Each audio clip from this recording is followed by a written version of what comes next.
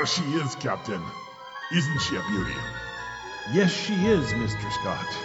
Is she ready to go? Aye, sir. She's ready to go to the stars.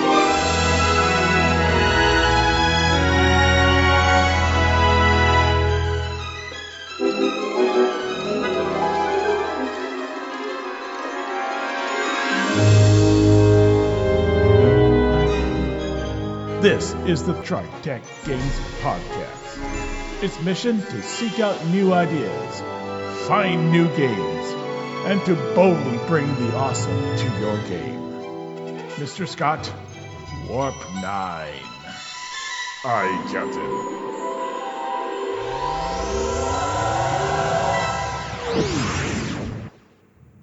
And now, our hosts. This is Bruce. This is John. This is Trav. Welcome to the TriTech Games Podcast, your podcast of being so long-lived that you actually were able to see everybody opening night in concert. I remember discovering soup. Dirt, whippersnapper. Welcome to the TriTech Games Podcast. We are this week kind of doing a twofer. We are talking about the advantages and disadvantages of being long-lived, as in like immortal, okay, and also some of the issues that come up with time travel, because in a lot of ways they're the same, and we'll get into where they are the same and where they differ later on. You have joined the most secret government agency that you have never heard of. The 13th Bureau of Justice, otherwise known as Bureau 13. You are a government agent charged with the duty of disposing of the greatest unnatural threats to the people and the economy of the United States and Canada. You will work under the knowledge that you are funded by an organization so secret, even the highest government officials do not know of your existence. Welcome to the elite band of people who wander the dark streets of the night, ever searching for the horrors that should not exist in this modern age. You are a special agent, stalking the Night Fantastic. Bureau 13 is a Gen Con award-winning RPG of modern horror and paranormal adventure. It's available from TriTech Games at tritechgames.com in both the original editions and in the D20 edition, with a new Savage Worlds edition coming soon. Remember that wherever the supernatural waits, good and evil, the agents of Bureau 13 will be there. But the evil is growing. But I'm sure there's lots of skills, like let's say you were a painter, okay? There are ways of making paints. They come. Sooner or later that technology, unless of course you get into the business of actually teaching people ancient knowledge. Somehow convince everybody that the old ways are the better ways. You're going to end up with something that basically nobody wants. A skill nobody cares about, because they'd rather just go out and get, something that was manufactured for consistency and availability. If you really want those brilliant whites, you need lead oxide. I can bring in something about this. One of my gamers, her name is Carrie, is a stained glass artist. Now, from what she told me, back in the day, when they were making the big church windows hundreds of years ago, various stained glass artists, they basically took their creative methods with them to the grave, because they were so proprietary about how they made their stained glass that they didn't share it with anyone. There's hundreds of methods probably that have been lost to time because these people didn't write it down, because they wanted to corner the market with their own method. And Carrie has done a lot of research about this, and these people were just close-lipped as far as the skill on how to mix the colors right and make the dyes for the colors. All this stuff died with them because they didn't want to tell it. Somebody who was immortal and may have spent 40 years working with stained glass may have access to all this stuff that we thought was lost to time. Yeah, unfortunately, some of those colors, like especially during certain periods, whenever you see a bright green Victorian dress, it's green from arsenic. Yeah, she told me that there was a lot of dangerous stuff that.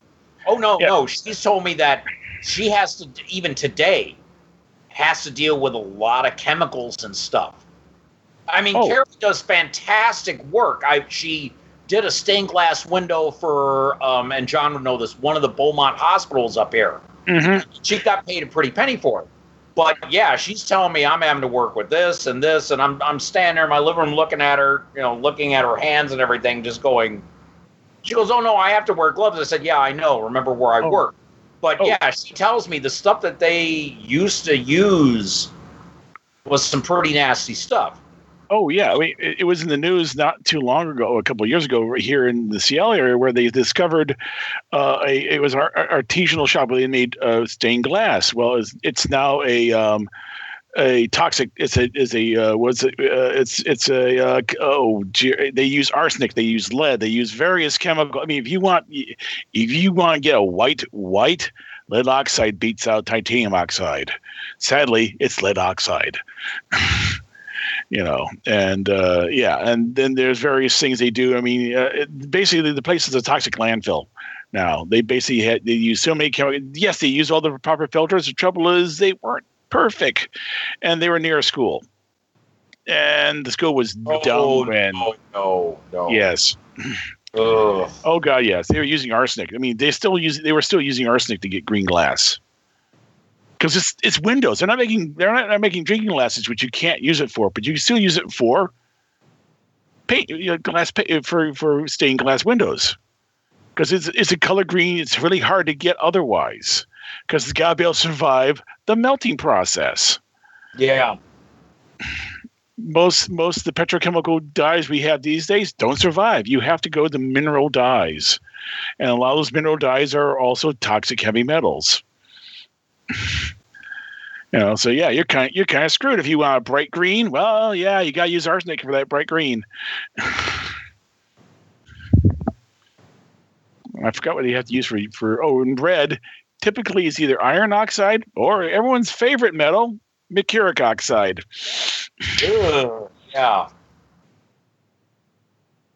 Oh yeah, it's wonders of modern chemistry, and that's something I think you deal with a person. He depending on how they're staying immortal or whatever, they may actually have lots, especially in their teeth and maybe in their bones. They'll be able to prove they're immortal because you just do a bone sample and you realize there's chemicals in your bones that you should not have because no one uses those chemicals for the past 100 years. Yeah, that would be a good point, man. Just take that sample, and they're like, "How did you get this in your system?" But as you were talking about those chemicals, I mean, some of the let's say as you're talking about glass, all those etching chemicals, those can have a really hard effect on your body over time, and now you're immortal. And those things are just going to keep adding on to you unless you've got some kind of super regeneration going on. This is something I actually can attest to because after I graduated from school, I had a part-time job working at Oxford Metallizing. I don't know if you've ever heard of them, Trevor. Probably not. They basically they would anodize plastic parts. They look like they're made out of metal. Okay. And part of the process was cleaning the armatures that you would hang the parts on in nitric acid. Oh. And I remember, and I started getting nosebleeds within a week working at the nitric acid tank. Of course, if I had known better, I could have reported them to OSHA and shut them down because I should have had a face mask working in that tank. Nope, none was provided. I was never told to need. Oh, no. And to this day, my senses for certain odors and certain smells are just gone. Those nerves are just burned.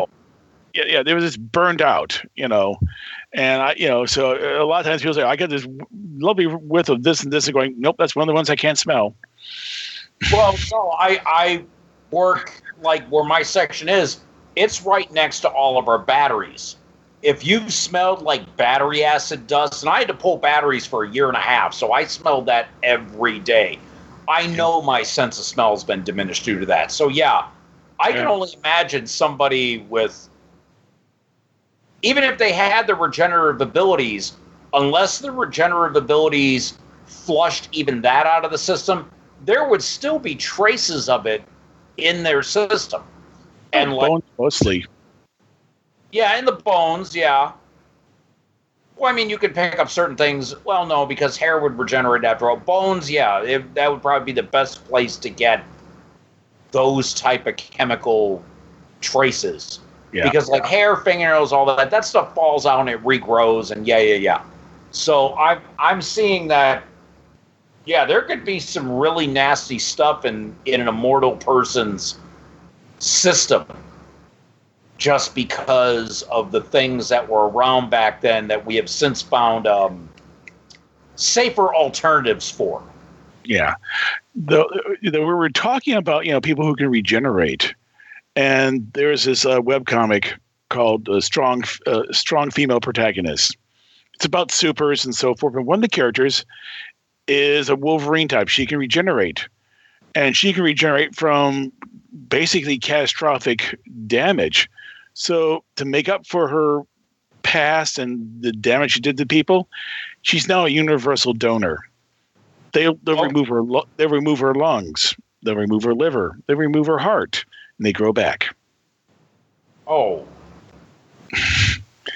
And if you're one of those type of immortals, there's that chance someone might say, you know what? You grow things back. I need a new liver. And might try to have you. I mean, it's pretty much the plot line of the Immortal. Forcibly donate it, yeah. Yeah. There was a TV series back in the 70s, I want to say, 60s or 70s, called The Immortal. It's a guy who had he basically was immortal, thankfully to something unique in his blood. And there was this rich old guy who wanted his blood. And he knew he could simply just keep on tap and keep getting the blood and stay alive forever. But so this guy's on the run from this rich old guy, hoping the old guy dies first before he gets captured. Stuff like that. When you're immortal, people will tend. I mean, you also know things that people want kept hidden or kept forgotten. If you were involved in anything secret in World War II, there's still some people. There's still things that are still secret from World War II, and it may be years before they're ever declassified. Yeah, and you know what they are. You're the one person who can blow the whistle on a bunch of people, and they may want to either keep you under wraps, or if they can't kill you because you're truly immortal. Okay. Well, they'll put you in a box. Do we need to feed you? Not really. Okay. And they'll let you out in 100 years. Yeah. Yeah. If you're the functional kind, you need to feed me.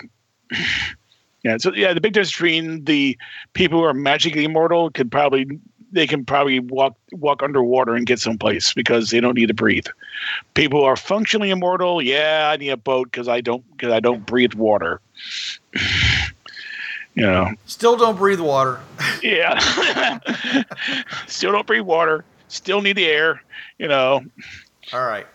Well, we've been talking an awful lot about all the physical things, that are problems. Okay, but there's this thing that was Alvin Toffler back in the 60s and 70s talked about, this thing called future shock, where everything seems to be in flux, where the mind theoretically becomes incapable of dealing with anything new because it's just had to deal with so much new.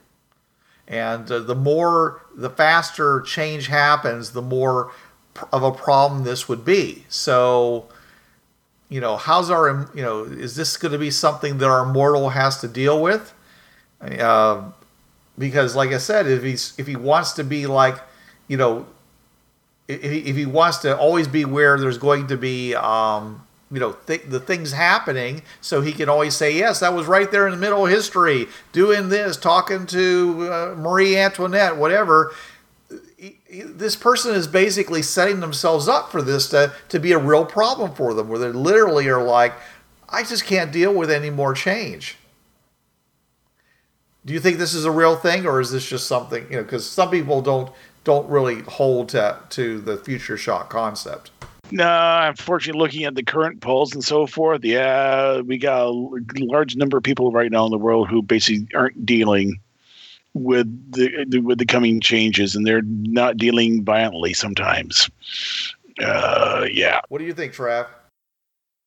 I would think, with constant seeing, especially like during the Renaissance and the Industrial Revolution, being alive during those times, I would think you'd get real sick and tired of just abrupt technological and societal changes and cultural change. Because during the Industrial Revolution, we ended up getting things like the middle class, and cities started forming massively, and just there were such abrupt changes to society because of massive influxes of technological growth. I could see where an immortal would just be like, I just want to live a quiet life. I've seen society, or what was the line from LXG? I've seen the future become history. And just Dorian Gray, Stuart Townsend playing that character, he was just, it was like ennui turned to 11, because he had seen everything, and just he had seen so much change that, I could see where an immortal would just not want to deal with just new upcoming concepts all the time, because he'd spent thousands of years seeing that, especially during times like the Renaissance and the Industrial Revolution. And I guess the information age would work too, because look, at every 6 months your computer's outdated, because new concepts are coming up constantly. Those young people are walking around looking at this little thing in their hand. What's wrong with them? Or they're talking to themselves. No, they're not. And more changes will be coming beyond that. I mean, I could see this guy. Every so often he says, "Okay, it's time for a sabbatical. I need to go someplace and put on my fur underwear and hunt deer with a spear I made myself, because dang nabbit, I can't stand this anymore. I need to go back to the old days." I think Bruce brought up a good point that many immortals, just because they've seen it all, they would just have to step back when they realize that, due to a technological revolution of some type, that they know that their world is going to get turned upside down again, because, I got to learn all this new crap. Never mind. Yeah, I'm going back out to the hills and live off the land for maybe a couple decades. Yeah, simplify. KISS, yeah. Yeah. The only problem is this guy next door in the cabin next door who keeps writing these treaties about things, and I think he's sending bombs out. But anyway, Okay. And as far as Dorian Gray, I mean, his problem was that he kept looking for more and more stimulation, and he ended up going into the most extreme, sick, twisted kinds of behavior just to find something new to do. But the two instances of Dorian Gray I know of course, Stuart Townsend in League of Extraordinary Gentlemen, and I don't remember the actor's name. I started watching Penny Dreadful, which, for those of you who don't know it, imagine a much darker themed League of Extraordinary Gentlemen. It had Timothy Dalton in it. It was on Showtime for like 3 seasons. But Dorian Gray, folk, he was a freak. This man got into some freak nasty stuff because he was looking for the next big thrill. Oh, yeah. I mean, he things that people would consider to be torture, he actually, was getting off on. Yeah. And that's the problem, is that, once you go that route, you're eventually going to end up to the point where you just basically don't have sex anymore, because there's just nothing out there that they can get a rise out of you, if I may use the euphemism. I've done, seen it, done it. in all 20 different positions. So that ennui you're talking about would really hit hard in the romantic sense, where you might become an aesthetic just because the other stuff just seems, you're bored with it. They would be. I imagine that person would be gender fluid at that point too, and it's like does it breed? I've had sex with it. Well, don't say that too loud, because through most of history, that those are hanging charges right there. Well, I mean, for Jack Harkness, his omnisexuality was due to just the cultural norms of that time. He came from the 51st century, where omnisexuality was the norm as opposed to the exception of the rule. So yeah, that's how he was. But an immortal, they would be that way just because it's like, do you know how it's like today? I think the current gender rules that I've seen floating around, because I have many friends on that spectrum. Oh, they say there's 34 genders now, variations on, the gender binary is gone. And Immortal will be like 34. Oh, honey, the things I've seen. They'd be like, there were 34 maybe about in the year 1624, And that brings us to our next point, which is you may behave inappropriately, even though it was appropriate at one time. Oh, yeah. Oh, yeah, your behavior would be so anachronistic because especially, your formative years. Let's say if your formative years were in the 1500s and you've now lived 600 years, 500 years or so, yeah, your mannerisms that happened when you were in your teens, yeah, teenage person in, the 1600s, today they would just be looking at you like, really? Yeah, I would see that as a problem, is that you would have to, what's what I'm looking for here? You just would have to really observe people and the cultural norms and just in order to get in sync, because if not, you're going to be the sore thumb. But stick out that much. You're going to be conspicuous. But you're not being dropped into it. You're there as it develops. Yes and no, John. I mean, because it depends on what you're doing. I mean, let me give you an example. Okay, let's say that at one time when you decided to wed, you'd go over and talk to the father of the young lady, and she could be 12 or younger. And then you'd offer a bride price, and he'd have a little discussion amongst his daughter, or whether she was just totally outraged by you or something like that. And in which case he was like, okay, fine. And so this would be your bride, and you would take this very young woman and have sex with her because that's what's appropriate. She would have children, and let's say 40, 50 years later, she dies. Okay, now you're ready for a new wife.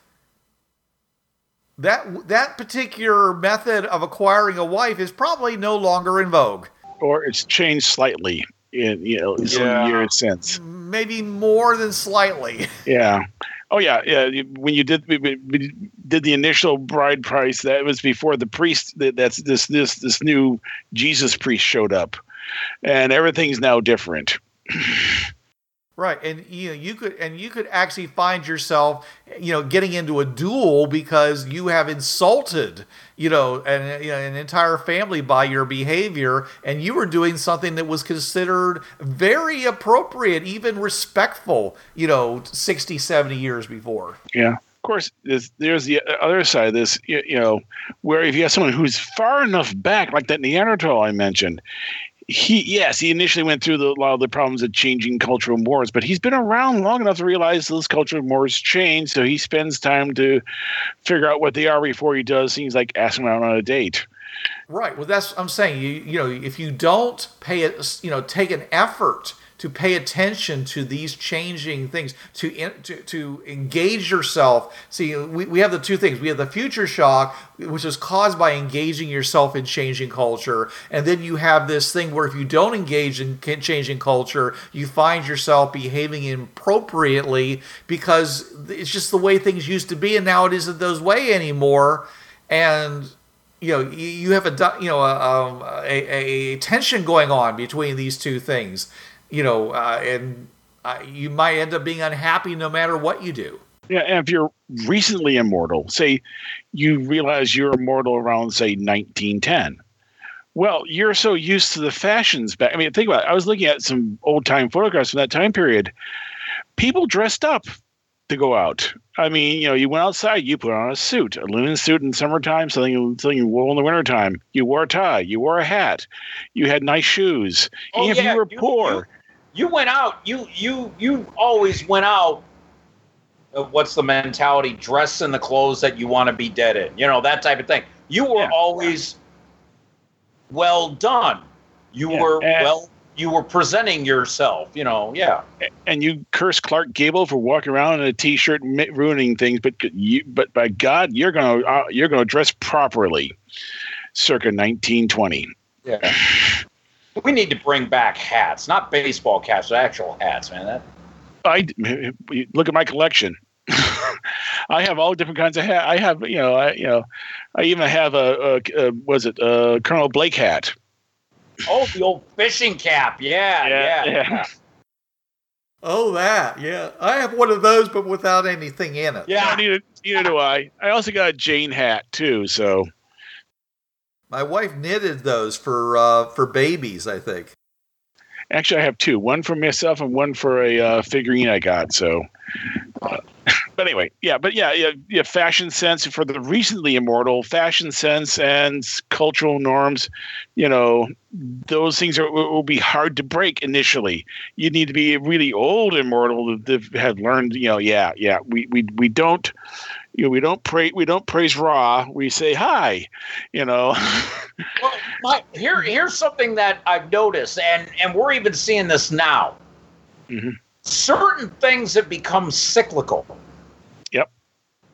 I mean, granted, it's due to our pop culture. Madonna, will dress up like the 70s when she did, I want to say the Ray of Light albums. It was kind of disco-y. So for a little bit, the 70s were back in vogue, pun intended. And I just noticed that over certain decades, myself and the youngin' out of us three here, I'm 48, I've noticed that certain things have come back in style after a while. Imagine an immortal. Certain, may not be fashions, but certain cultural norms and certain ways of doing things, he'll be like, oh, it's like the 1730s again. Okay, I should fit in, pick up a bit of modern lingo, but it's just like it was when I was, only 500. Something like that. They're going to notice we humans are creatures of habit. After a while, cultural things are going to be, over the course of time, similar. And an immortal who is really kept, what's the term? Up to date? Well, yeah, I was trying to do something a little more color, but yeah, keeps their ear to the grindstone, or keeps mindful of these things. They're going to realize, this is kind of like how it was back then. Okay, if I just sort of, as I said, throw in a modern term here or there, I should pass. Yeah. For someone of this time. Yeah, I mean. From looking at historical dress and so forth, the Roman tunics and breeches and so forth weren't that much different than what we're wearing these days. I mean, the tunics are a little longer, and but they had underwear. And so just the underwear is different, and the shirts now button up in the front instead of being pulled over the top of your head. But otherwise, it's pretty much the same clothing I wore back in Rome. Yeah, Not everyone wore togas. In fact, most people wore tunics and breeches and stuff like that. So, yeah. Okay, so let's actually go on to the concept of wealth. Okay? See, now, most people are going to probably go the route of initially trying to gain property, land, because that's how people basically created wealth in many places. I mean, you have a farm, you work the farm does well, you hire people, you get buy, you sell your crops, take the excess, buy more land, enlarge your land, make it bigger and bigger and bigger, Huge tracts of land, yes. Right, exactly. But then what happens, right? Oh, we had a drought, or we had a famine, or we had, plague of, pests, and we have a war. Yeah. Somebody comes in and says, that's not your land anymore. That's somebody else's land, and they take it away from you. It's really hard to hide wealth of that kind. Yeah, or they look and say, is that Olaf? Yes, that's Olaf. But he looks like he's 20 years old. Yes. How long has he been living there? 80 years. He's a witch. Let's burn him. No, it's more like it's got to be his son or his grandson or his great-great-grandson. Yes. Yeah. But, the Olaf the third or fourth, I'm reminded. Why would they know that he hasn't aged? I mean, have they not aged? No, because he keeps coming to town every day, and it's like the same person, and the shopkeep who's now in his 80s going, it's still the same person. I know it's still the same person, Right. So I'm saying is that I don't think that that if you're long-lived, your wealth isn't going to be in land, because it's going to get taken away from you sooner or later if you do. Yeah, precious metals. Well, and so precious. So the idea is that, okay, I'm going to live a long time, so I can amass things that are valuable. All right, but the problem with that is like tombs. What? And also, what's valuable? Well, assuming that throughout most of history, as you said, John, gold, silver, various jewels, they tend. Well, aluminum would be a bad choice, but yeah, as you say, because it was so valuable and now it's worth nothing. But anyways, the point is you might say that's what I'm going to do. I'm going to keep it like that. The problem with that is that you become a target. I mean, easily, wealth that you could amass, that you could hide, also is easy for someone to cart away from you. So now you have to get into some kind of a. Now you're the red dragon guarding his hoard. Or Alibaba, you're basically trying to figure out where can I now have my wealth in like 5 different holds all over the county. I have it in there's a thing in the bottom of the river, and then there's this cave, and then the third grave from the right. You've dug it up, and the last time they reused that grave, you slipped a big bag of something in there, and you have to remember where all this stuff is, because as time goes on, it gets a little bit hazy. So it's tough to be able to amass large amounts of money. Unless of course even if you're royalty, because as soon as you become royalty, then everyone wants you to spend it on paying for a church or paying for somebody's army. I mean, well, the only place I can think of is finding some misbegotten island someplace, and that's where you hide your treasure. But yeah. So now we're talking pirates, and the lost, treasure. Yeah. So if you know some island where nobody ever goes, then bury your treasure there, and don't go there very often, because otherwise people are going to be suspicious and start. Why does he keep going there? Every week I have my payday, and half my money goes over the island. You're old enough to have seen rivers change courses many times. You're old enough to actually see a mountain turn into a hill.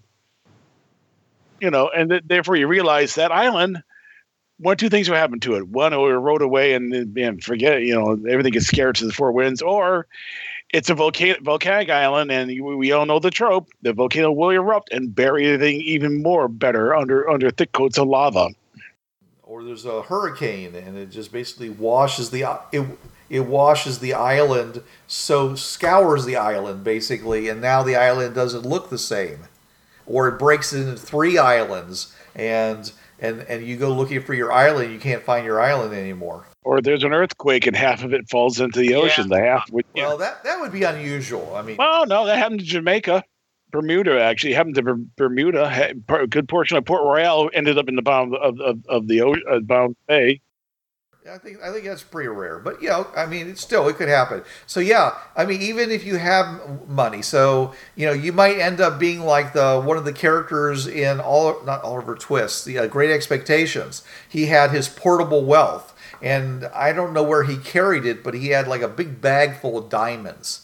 And he, and he told the main character about it. But normally, you wouldn't know that you had it. It'd be like a deep, dark secret, But here's the thing about diamonds. Diamonds are actually a recently rare thing. Really, that didn't happen until like Louis V or something like that.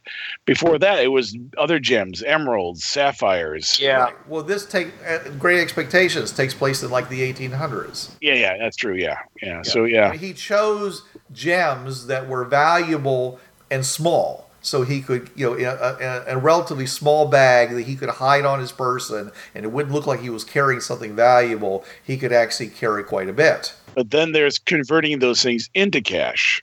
That's always the problem. Well, yeah, you got to find somebody who wants it. There's always going to be a buyer's market at that point. So, but if you carry specie, then it's heavy. Yeah.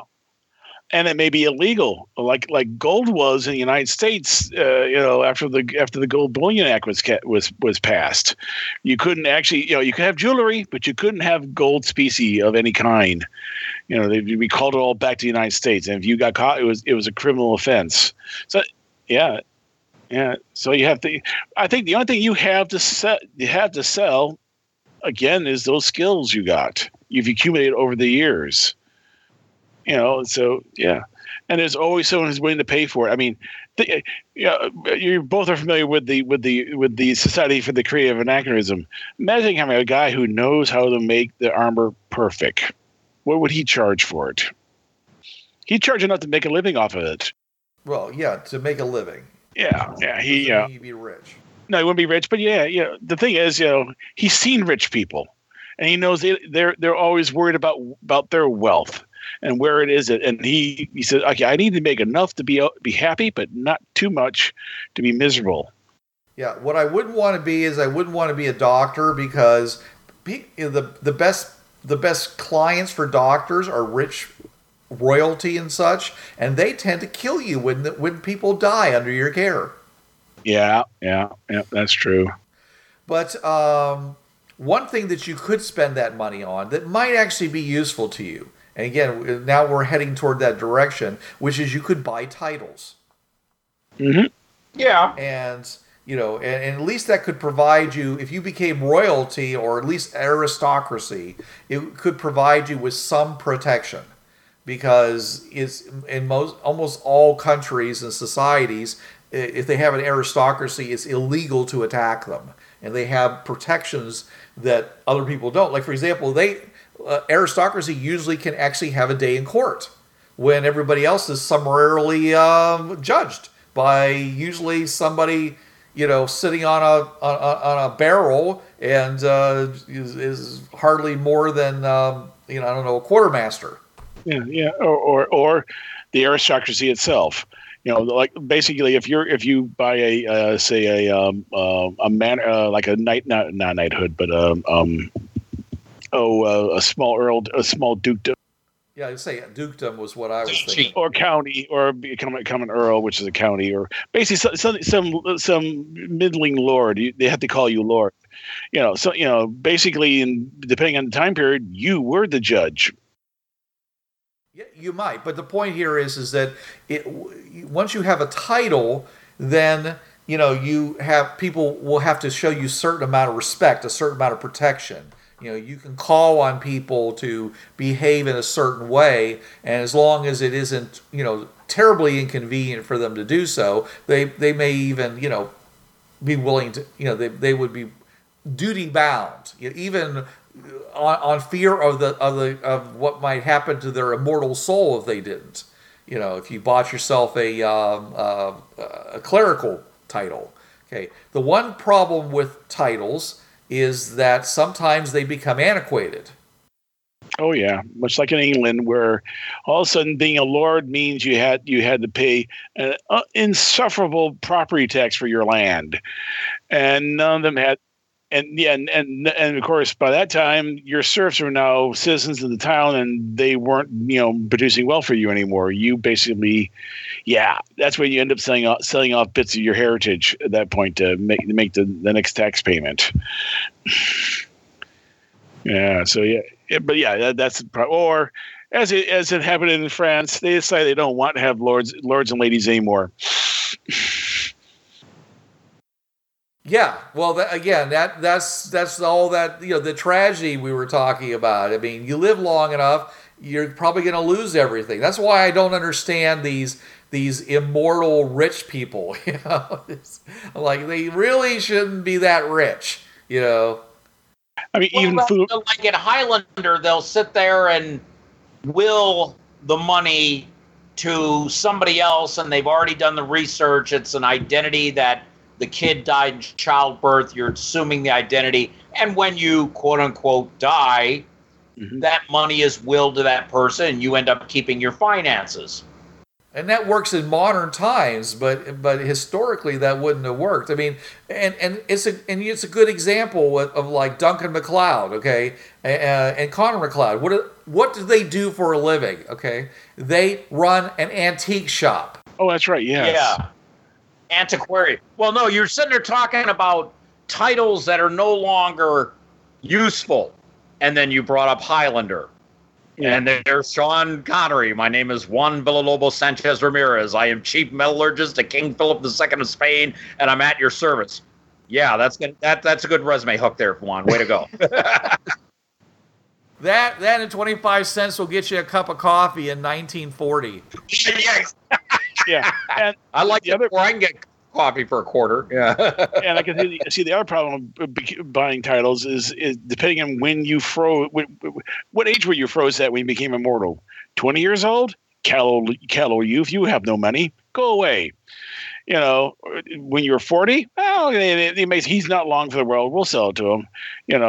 Things like that. What age are you? What age do you look like?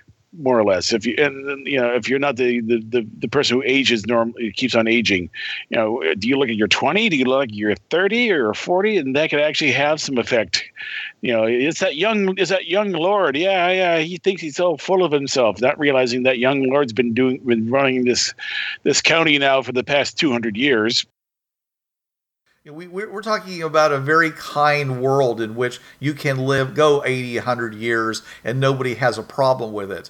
Most likely, again, you would be forced to travel, relocate every 20 years or so. Oh yes, you're Lord so-and-so of the so-and-sos, and no one's going to question it because it's a new group of people you're talking to. All they know is the title, and maybe the lineage, and you. Also, got to remember, back in the day, you got to remember, many people, until relatively recently, if you traveled more than 10 miles from where you lived, that was your big trip of your life. You just didn't leave your small town because they were self-sufficient. Everything you needed was there. News only traveled when people went from one town to another, like, merchants. Yeah, exactly. So information didn't get spread. So you could do that. You could pick, and even as recently as the Old West, if you went from like one end of Nebraska to the other, you could come up with your own identity. Nobody would question it. But you would have to keep doing that. That's, again, why land is a problem. You don't want to do that because you're going to end up having to leave it.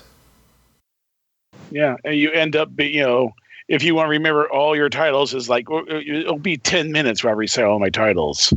It'd be like reciting me reciting all the titles from my show. Yeah, yeah, I like 28 of them. And as you said, these people, these immortals have been forced to travel, and They travel a lot. I mean, depending on when they became immortal, they may have that the Neanderthal may have gone to the New World, said, "Oh, this is interesting," and came back. Well, the bridge was still up. The Bering Bridge land bridge was still up, and then went back to Europe. He may have been everywhere, literally, in his lifetime. In 100,000 years, he's been everywhere. Yeah, and that's the reason why he's traveling. He wants to see something new, so he keeps traveling. A lot of immortals would have ennui cranked to 11. Yeah. Now we are talking about people who are mentally normal. Now, what would happen if you were, say, ADHD and immoral? Yeah. Or if you were somewhere in the autism spectrum and immoral. Oh, speaking as the resident Aspie here, that would drive me. Well, yeah, constant change, having to move. Oh, no. Don't sign me up. Yeah, mental note here, folks. Don't sign Trav up to be immortal. No, that would be a bad move. No, that would bug me because I'd have to constantly pick up. I'd have to constantly, 20 years. Well, no, I'd get set in my patterns. No, I would not like that at all. You take that job as bell ringer at Notre Dame. Yeah, just sanctuary. No. Yeah. Or you find the perfect job. You're the guy who dresses the Pope every day. You've been there forever, literally. Yeah. Well, and again, if you're the kind of person that can live like that, that's fine. I think that most people would go crazy doing that. But if you're a person who truly hates change, on almost a sickness level, then yeah, that would be good. There are places where you can go where literally nothing ever changes. The far wilderness, churches. Certain churches. Yeah, he says it. So was Pope so-and-so Pope Jane? He goes, I do not tell. They all wear skirts. Yeah. Not that there's anything wrong with that. Yeah. No. All right, so let's move on at this point. Unless you guys have something else, because I've run out of my points. Let's move on to time travel and how that compares to the issues of being long-lived. No, I think we've, as Blix used to say, killed that subject. I think we can move on to the next one. Yeah. All right. Okay. So the first thing I have is that one of the biggest problems with time travel is that food doesn't taste right. Nope. You go back far enough, the only thing you'll have is salt, if that. I mean, depending where you're going, or if there is spices, they're expensive, and unless you got the dosh to pay for them, you're having everything. Basically just be salt. It's about all you'll get in your diet, and you get lots of it. Right, but not just that. I mean, everything that we eat today has been modified, pasteurized, preserved. Yeah. Well, I mean, not just that, but I mean, they have blended various plants together. I mean, what is now bread, I mean, what's wheat used to be just grasses. Oh, so was corn. Corn was a grass, too, and they just grew it over centuries to the form you know today. Well, you go back a number of centuries, and you're going to find out it's a lot more grassy than corny. And all bread... And carrots, the orange, long carrots that we know today... No. Carrots, I think, at one time were purple or they were white, and they've just been modified to where we know them as the orange root vegetables that we all know. You get the blame, the Dutch, because what's the Dutch royal color? Orange. Ah. They found a few errant hybrids that were orange and said, let's breed them, for William of Orange. Okay. But that's the point. The point is that when you time travel, the food isn't going to be as you remember it. as you're used to it. All bread's going to be sourdough. I mean, basically, if it rises, it's been risen because it's coming off a starter. I mean, it's pretty much when you look back in history, most breads were made were sourdoughs. There's a starter out there they're keeping alive, and when it's time to make a new batch, you take some of the starter, add to the mix, and the yeast in there then lets the bread rise. But yeah, pretty much all bread was sourdough at that time, and we're talking native yeast, not so that you get some funky flavors because in those native yeasts may impart certain flavors and texture you may not be used to. And when we were talking about long-lived, I mean, you might have your favorite dish, which over time the constituents change to the point where it doesn't taste like as you remember it. Oh, that's actually happened in our lifetime. My mom used to complain about pork was a lot juicier and had a different flavor than the current pork. Yeah, because we bred the fat out of most pigs. Yeah, right, exactly, yeah. Yeah, and chickens were scrawnier and tougher because, well, we bred chicken for chicken for eating. Our chickens now, the bigger breast meat and thigh meat and all that. And you see a picture of a turkey from 1910 and a turkey from now, you're going, are they the same bird? Well, it's the same thing with dogs. You know, the species of dogs we have today didn't even exist 100 years ago. Yeah. Or if they did, we've modified them further. Selective breeding, yeah. Yeah. So food's not going to taste right because the food itself, the basic constituents have been altered over time. B, the flavors and the things that we usually use in the preparation of that food don't exist, or they're very rare, or you just can't get them all together at the same time because, as you said, there's salt, but, your garlic's going to be, might have trouble finding the garlic, and you're not going to get any of that special saffron flavoring. Oh, pepper.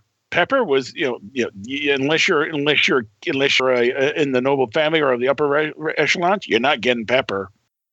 Yeah, pepper was as valuable as gold. But I mean, also all the other peppers. I mean, we in America, we eat all kinds of peppers that have part of the Mexican culture. Okay, if you were in Europe, those things didn't exist. So getting a good taco in Paris in the 1600s is going to be impossible. The foods that came from the New World: tomatoes, corn, peppers, coffee. No, coffee's from the Middle East. Oh yeah, that's right. Yeah. Chocolate. Yes. All these foods that we take for granted now, you go back in time a certain length, you're going to go to Paris and think, I want a chocolate bar. They're going to look at you and go, "What's chocolate?" If you want your favorite alcoholic beverage, wine will be sour. I will tell you that wine will be sour.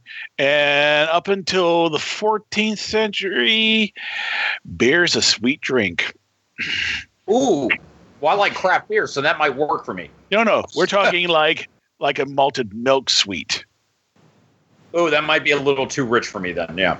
Well, that's the thing is that, you're going to be drinking a lot of that because the water was bad basically everywhere. A lot of people drank alcohol because the water was horrible. My favorite quote is, you get a glass of the water from the well and a glass of beer, put them side by side, and you'd be hard-pressed to tell the difference.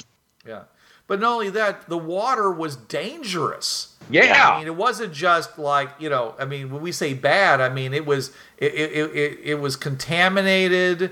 Even getting it on your clothing could actually get you sick.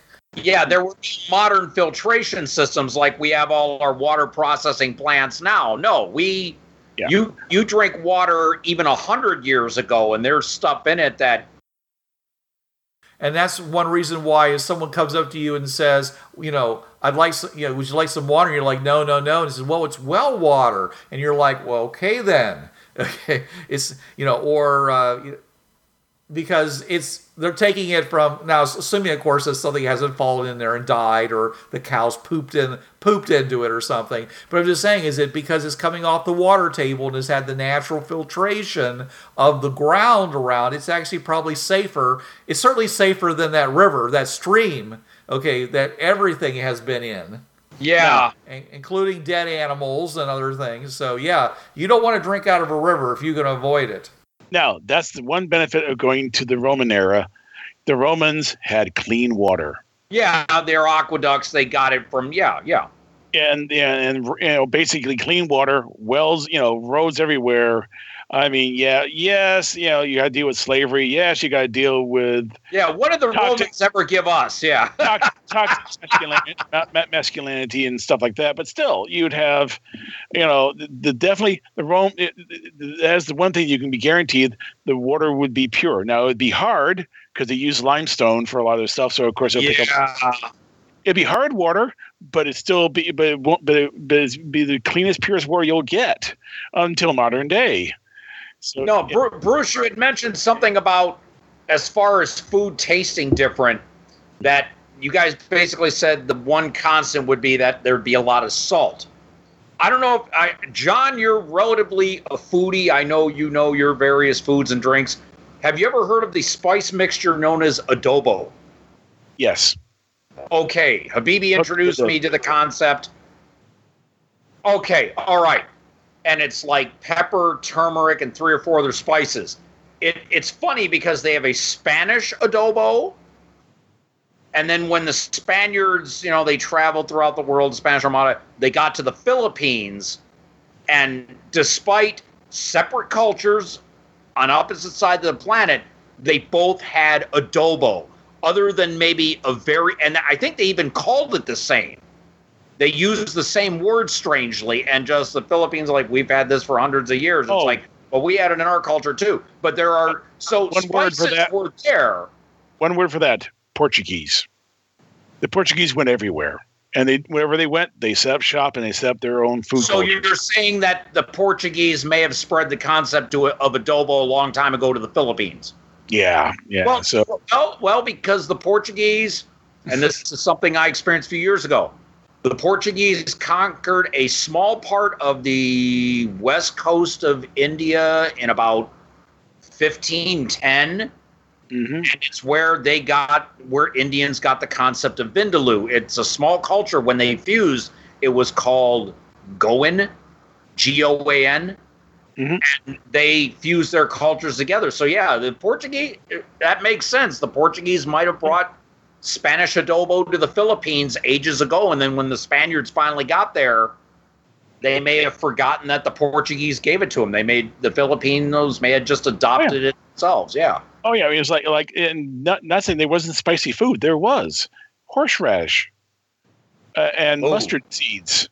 Mustard. Those plants grew everywhere. So you would, if you want spice, you would get horseradish and mustard. And those things that people actually could grow in their backyard because they ate mustard greens. Okay. And horseradish is a fairly easy to grow root vegetable that's like everywhere. This is Bruce Sheffer saying there are a million worlds out there, so go explore them. This is John Ryer saying keep your powder dry and keep those cards and letters coming in. This is Blix. Don't hate the game, hate the players. And this is Trav. There's a reason why it's called gaming. It's for having fun. This is Richard Tahoka. Wait till you see what's coming next. Yo, brothers. This was the TriTech Games Podcast. You know the drill.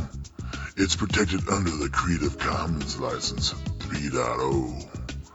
No commercial reproduction, no derivatives, and sucker, you best attribute this to the folks at TriTech Games.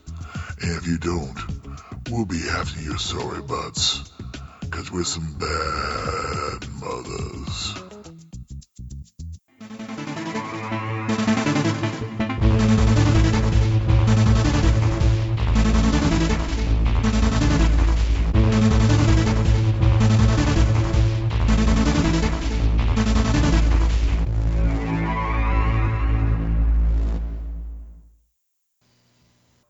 Hi, this is Trav from the Travcast. Listen to me Tuesday nights, 8 to 10 p.m. Eastern on listen.dementiaradio.org:8027.